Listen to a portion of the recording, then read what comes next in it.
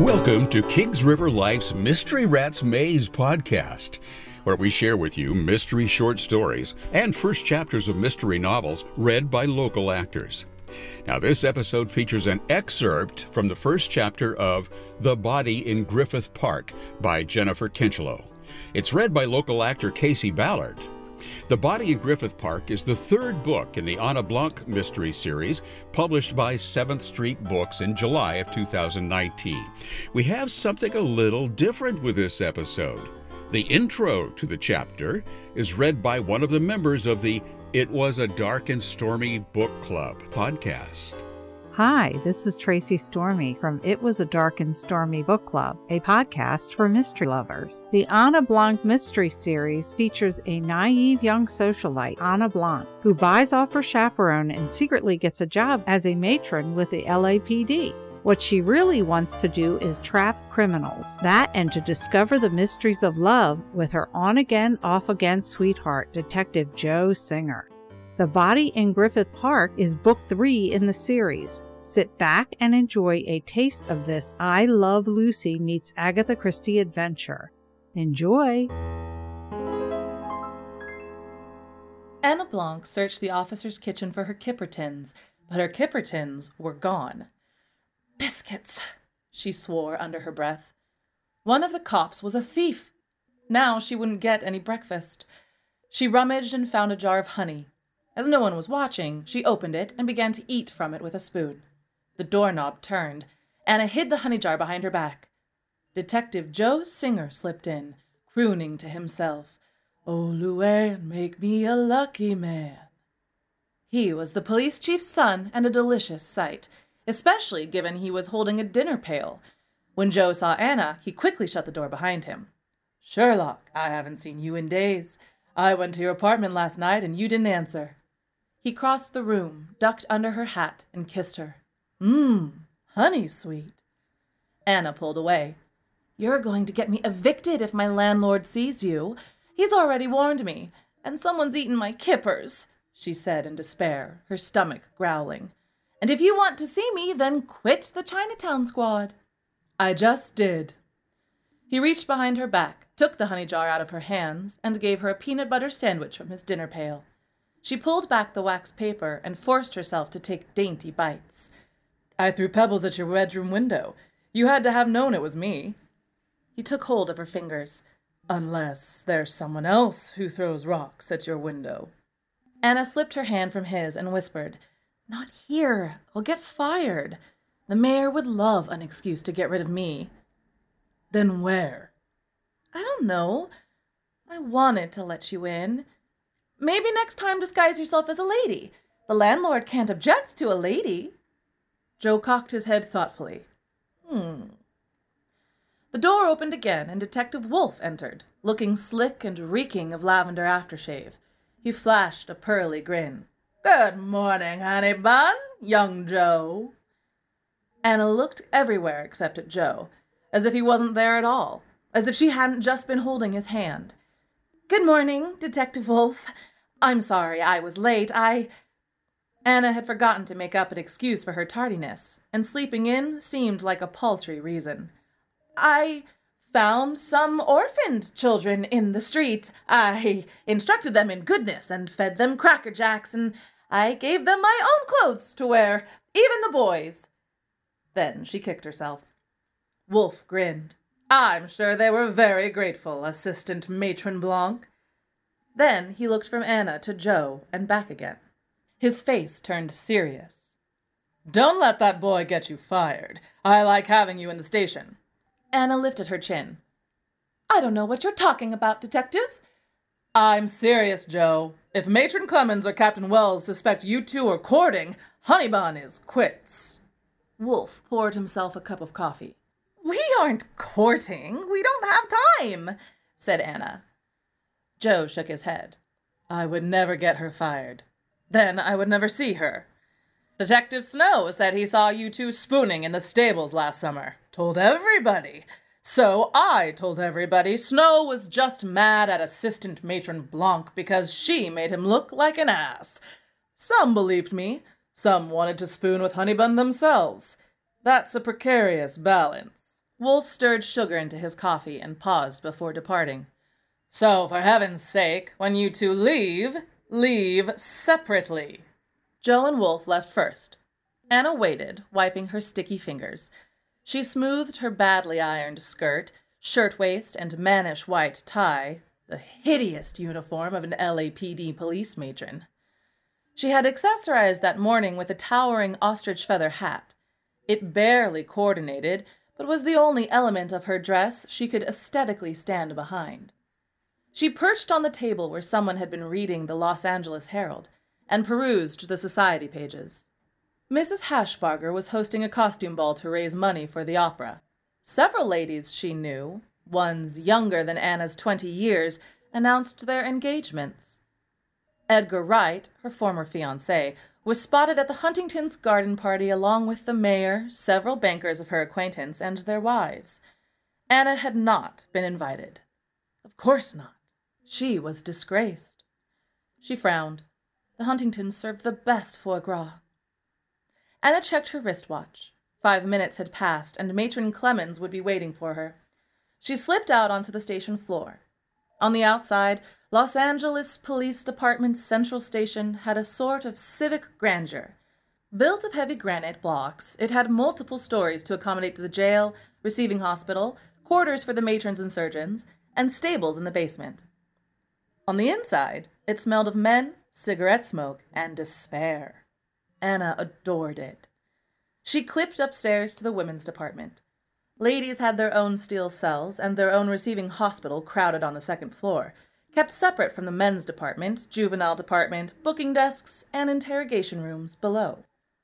At the top of the stairs, Matron Clemens and Captain Wells chatted in the corridor outside the windowless storeroom where Anna had her desk. Matron Clemens had charge of all the police matrons at Central Station, which is to say, she had charge of Anna.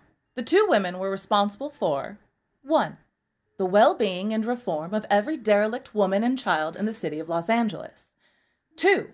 Preventing every other woman and child from going astray. 3. Preventing future hoodlums from being born. And 4. Generally dealing with the girl problem. Anna's employment was somewhat provisional, given that she'd taken the job under false pretenses, did not meet the hiring criteria, and her tenure had been riddled with scandal. It was a holy miracle that she still had the job.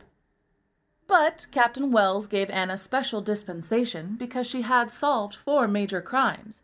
5, really, if you counted the headless Chinaman. Also, Anna was exceptionally nice to look at. Even so, she wouldn't be allowed to rest on her laurels. Matron Clemens had made that perfectly clear.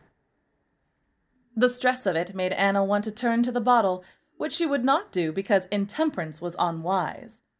Also, her whiskey bottle had spilled, and she lacked the funds to buy another. Anna bobbed a curtsy to Matron Clemens and Captain Wells. Matron Clemens gave Anna a strange look, which Anna could not interpret. After entering the storeroom, she thought she might know why. A mammoth bouquet graced Anna's desk. It was the size of a watermelon and stuck out in all directions with greenery and odd combinations of flowers. It was strangely beautiful, arranged in a crystal vase, and did not have a card. Anna's stomach flipped. She glanced up and spied Joe sauntering toward her through the storeroom door, scowling. The flowers, she deduced, were not from Joe. Anna plopped down and began typewriting. As she wasn't much of a typewritist, she typewrote flapdoodle. She looked down studiously, consulting her ink blotter, and lowered her voice for Matron Clemens' sake. I don't know who they're from, and I love only you. That's the second parade float you got this week. Yes, Detective Singer. It's not my fault at all. This time, I don't even know who's sending them. Men read about me in the papers and get ideas. He looked concerned. Do you like flowers? No, she lied, and then whispered truthfully, I like detectives. This made him smile. He strolled around the desk, casually inspecting the flowers from all angles. That's the weirdest bouquet I've ever seen. It's the thought that counts. What's this? He fingered a frond of thick green leaves. "I've never seen this before." "It's milk vetch." "It's ugly." "Yes, but it means something in flower language." "What?" "Flowers aren't just flowers. They stand for things. And milk vetch means—" Anna's eyes rolled to the ceiling. Your presence softens my pain." "So you soften this man's pain?" "Not intentionally." "What does this mean?" He touched a flower. "That's clematis. It means mental beauty." He's very perceptive." Anna lifted a little white ball of flowers with her index finger. "And this is sweet alyssum. Worth beyond beauty. He's not shallow." "And this?" "Cardamine. It stands for paternal error. He's got that right." "This is bearded crepus, which signifies protection. I feel much safer now. Jonquil, he desires a return of affection. Not likely. Peruvian heliotrope. Devotion." Anna widened her gray eyes. "That isn't easy to get. It actually comes from Peru. You must be devoted. Vulcamania. May you be happy." "How could you possibly know all this?" "We had a book in our library, The Language of Flowers. It had hundreds of flowers in it." "And you memorized it?" "I had nothing better to do. I wasn't allowed to do anything." "What's this, then?" He pointed to a star of dark green leaves. Anna squinted in thought. "Woodbine? I can't recall." She crossed her arms. "Are you here to hound me about flowers?" "Nope. There's a kid we need you to track down. He's a truant, for one, and he's the leader of a shoplifting ring. His name's Eliel Villalobos, and he hangs out at Chutes Park. I've heard he picks people's pockets during the Civil War reenactment. He recently pawned the mayor's watch." This wasn't all bad news. At least Anna got to go to Chutes Park. "What does he look like?" "Like an angel. He's 10. Joe handed Anna a mugshot. The child did indeed look like an angel. Anna wasn't fooled by his wide eyes and rosebud lips. She took the photograph. "I always get my man." Mr. Melvin, the clerk, received all deliveries at Central Station. He was a small, timid man with bad skin and a tiny mouth that made him look like a turtle. When Anna spoke to him, she never stood too close, lest he retract into his shell. She liked him very much. Also, he was crucial for getting to the bottom of the flowers. Anna approached him, smiling, and all but shouted, so that everyone could hear, "Good morning, Mr. Melvin. Who brought in the flowers for the patients in the receiving hospital? Was it the ladies of the Temperance League again?" "Yes, Assistant Matron Blanc, the Temperance League," he said in a remarkably loud voice, given that he was Mr. Melvin. "How kind." She softened her voice and leaned near him. "Who was it really?" "The same man as before," he whispered, leaning away from her, looking down at his papers, never meeting her eye. "He wore diamond cufflinks." Anna wrinkled her forehead. "And the delivery man, he wouldn't leave a name?" "No." "Please tell the Temperance League to stop sending me flowers." As Anna did like flowers, she added, "Unless he really feels he must." Upon further reflection, she amended, "Though I don't like them nearly so much as whiskey." "I will tell the ladies." "Thank you, Mr. Melvin." Anna smiled at the top of his head. He was looking at his shoes. Anna spent the afternoon at Chutes Park, riding the roller coaster and merry-go-round, and visiting the seal pond and monkey circus. She watched the Civil War reenactment intently, but Eliel Villalobos was nowhere to be found. The next day, Anna found a bottle of very fine Canadian whiskey in her desk drawer tied with a gillyflower, which stood for Bounds of Affection, and it made her heartbeat quicken. The gift bore no card. She didn't think Joe could afford such benzine. It was her father's brand. It came, of course, from the flower talker. She hadn't really thought he would give her whiskey. though she was very glad he did, as whiskey was more healthful than bouquets, since it could be used medicinally. Once again she sought out Mr. Melvin to confirm. Before she'd even said hello, he'd whispered to his typewriter, "He brought more flowers, but I told him what you said, so he took them away and brought the whiskey. I thought it best not to leave it on your desk. Should I discourage him?" "Yes," said Anna, shaking her head no. "As a police matron, I'm not allowed to court, and I'm certainly not allowed to drink whiskey, even though I might want to very, very much." "I'll give him the message then." "Thank you," said Anna. It was Thursday. Though she had half a city to control or reform, her first priority was Eliel Villalobos and Schutz Park. She had not yet ridden the giant boat waterslide. She stepped out onto First Street, which rushed like a river of people, horses, and machines. She paused to pet Bob and Dolly, 2 white horses hitched to a police wagon. There were a dozen LAPD bicycles parked out front, 2 Indian motorcycles, 1 ambulance, and 1 black and white police car with a gold star. None of them served her transportation purposes.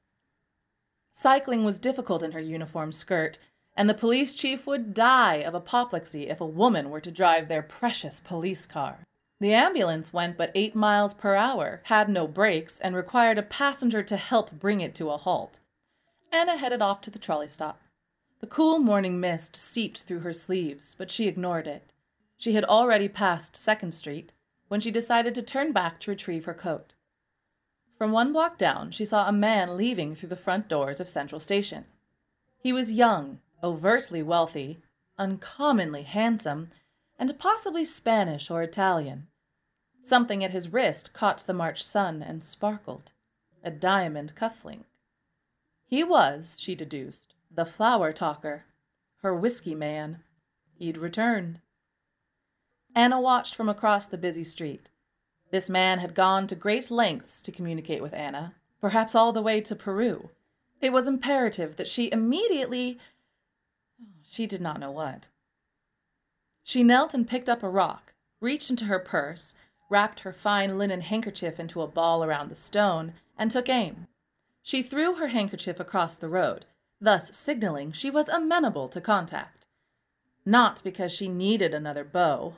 2 bows would cause a fist fight, and Anna quite liked Joe's nose the way it was. She simply felt curious. Was he a botanist? Did he speak Spanish? The wad caught her secret admirer square in his jaw and sent him stumbling back a step. His eyes widened in surprise. The wrapped stone bounced off and landed in the gutter. He bent to pick it up and glanced about perplexed, rubbing his jaw. Anna yelled across the street, "My stars! I must have dropped my handkerchief!" The handsome man didn't hear her. By the time Anna managed to cross the busy street, the whiskey man was gone, and her handkerchief lay trampled in the mud. She shrugged. It didn't really matter to Anna. No matter how rich and handsome he was, her future was not with the whiskey man. After several misstarts, Anna finally had love in her life, just like a Valentine's card. Well, perhaps not just like a Valentine's card. There was nothing quaint or charming about the way she felt towards Joe Singer. She wanted to eat him. She swished through the station doors, casting a sideways glance in the direction of Joe's desk, the place her eyes inevitably wandered. There he sprawled, scribbling in a notebook and sucking on a peppermint. Her pulse thump-thumped. Anna waited for Joe to look up, but when he did, he glowered, no doubt still angry about the flowers. He wasn't being fair. She had no control over admirers. She couldn't help that God had made her beautiful. But Anna was a professional and did not glower back. She sent him her most matronly smile, which she feared only thinly veiled her true sentiments, that she wanted to know what he looked like naked. She licked her lip. His frown vaporized, and a crooked grin stole across his face.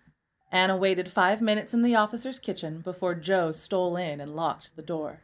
Anna whispered, "Don't lock the door, it's suspicious." She unlocked it. Why do we have to wait to get married? Marry me this afternoon. I want you now. Have me now. He locked the door. Anna unlocked it. No, what if Snow is watching? Tonight, I'll leave my window open. But you must be prepared to move my things if my landlord catches you. I'd have to find another place to coop. We'd get married and I'd move you into my apartment. My things wouldn't fit. And besides, it's too soon. I need time. Months at least. Years, maybe. I will marry you, but I've only just secured my independence. I can't simply give it up. I told you, Anna, I'm not going to make you do anything you don't want to do. He looked so sincere and so delicious, she almost believed him. Almost. It wasn't that she didn't trust Joe Singer. He never deliberately lied. It's just that men were so accustomed to bossing women they no longer even noticed. Oh, I want to. She took his hand and played with his fingers. Joe leaned over and locked the door. Anna unlocked it. He took a deep breath. I have an idea. You're searching for that kid, Eliel Villalobos. You searched Chutes Park, right? Right. Why don't you search the regular parks? I myself am going to Griffith Park. We've had a tip that the men who robbed the bank in Boyle Heights were hiding out there. Griffith Park comprised 3,000 acres of mountainous wilderness, squished between Los Feliz and Glendale. It had once belonged to a wealthy rancher, Don Antonio Feliz, and should have gone to his niece, Petronilla, upon his demise, but due to some shenanigans with a false will, she got nothing. Luckily, she was able to curse the land, dropping dead on the spot, thus sealing the curse with her own blood. People have been dying ever since. The last owner, Griffith J. Griffith, had donated it to the city to get it off his hands and avoid the chain of misfortune, ruination, and death. Regrettably for Griffith, it didn't work. This reading of The Body in Griffith Park was produced by Kings River Life and directed by Lori Lewis Ham. The Body in Griffith Park and other Anna Blanc mysteries are available for purchase. You can learn more about this book and others in this series on the author's website, jenniferkinchelow.com. Check out Kings River Life magazine's websites for more mystery, local theater, animal rescue, and so much more. kingsriverlife.com and krlnews.com. For more mystery podcast fun, check out It Was a Dark and Stormy Book Club. The book club is run by 3 women, Anna Dark, Tracy Stormy, and Kathy Knight. And they're on a quest to find the next great mystery authors. They love finding hidden gems that would normally be overlooked. And they also have a monthly series interviewing more established authors that they call In Agatha's Footsteps. New episodes drop every Tuesday, and you can listen to them on Apple Podcasts, Stitcher, Spreaker, or any of the major podcast venues, or visit their website at itwasadarkandstormybookclub.com. They're also on Facebook at Dark and Stormy Book Club, and on Twitter at DarkStormyBC. We'll be back next time with another mystery short story or mystery first chapter. Subscribe to our podcast to make sure you don't miss a single episode, and follow us on Twitter to keep up with everything KRL at Kings River Life. Now, if you enjoy this episode, please rate or review it, as this helps make us easier to find. Until next time, this is your announcer, Jim Tuck, wishing you a life full of mystery.